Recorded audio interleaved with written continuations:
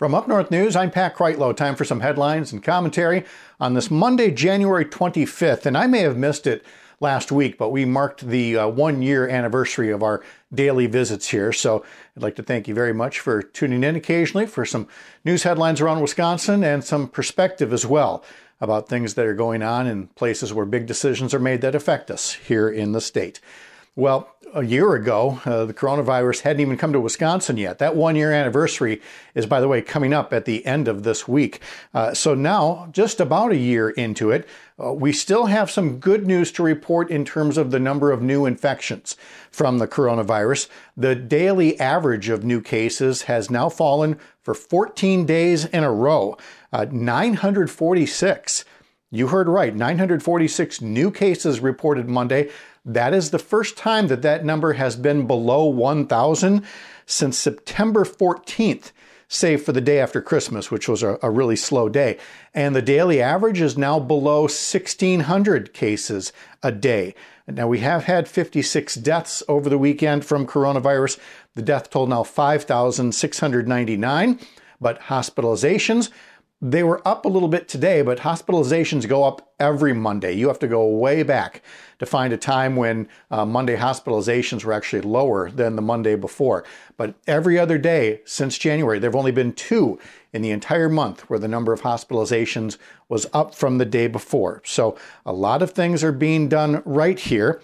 And yet it seems that there's a group that wants to start doing things wrong.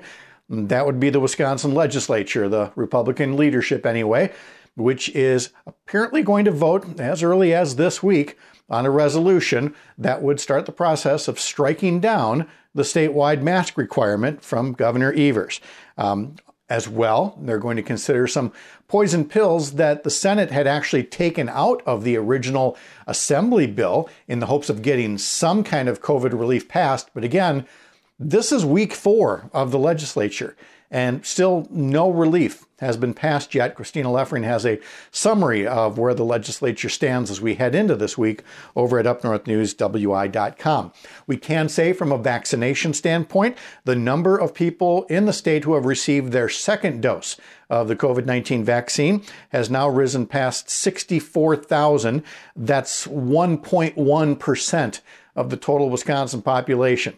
A long way to go. I know, I'm going to say it a lot, but getting above that 1% figure is a milestone that we figure was worth telling you about as well.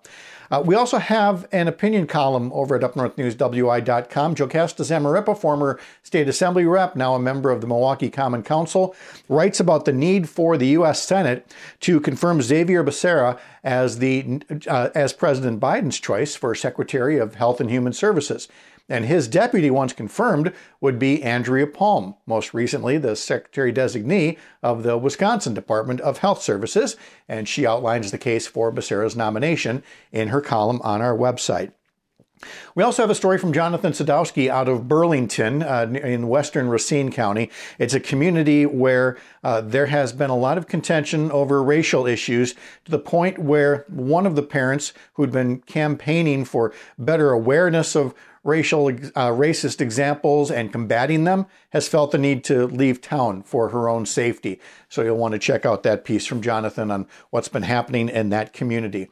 And one more national headline of note from the Biden administration announcing on Monday that it would toughen up Buy American standards for the federal government, which is only going to be good news for Wisconsin manufacturers. Senator Tammy Baldwin has been talking about that for years. Senator Baldwin has talked about how everything from as communities rebuild the infrastructure of their drinking water systems, they should be using American steel and iron. It's good for the iron casings that are made by industries in Wisconsin, and no shortage of other components that the federal government could be purchasing, and that could only be good news for Wisconsin manufacturers. So follow us for all of our latest news wherever you get your social media feed. Up North News WI is what you should search for, or our website, upnorthnewswi.com.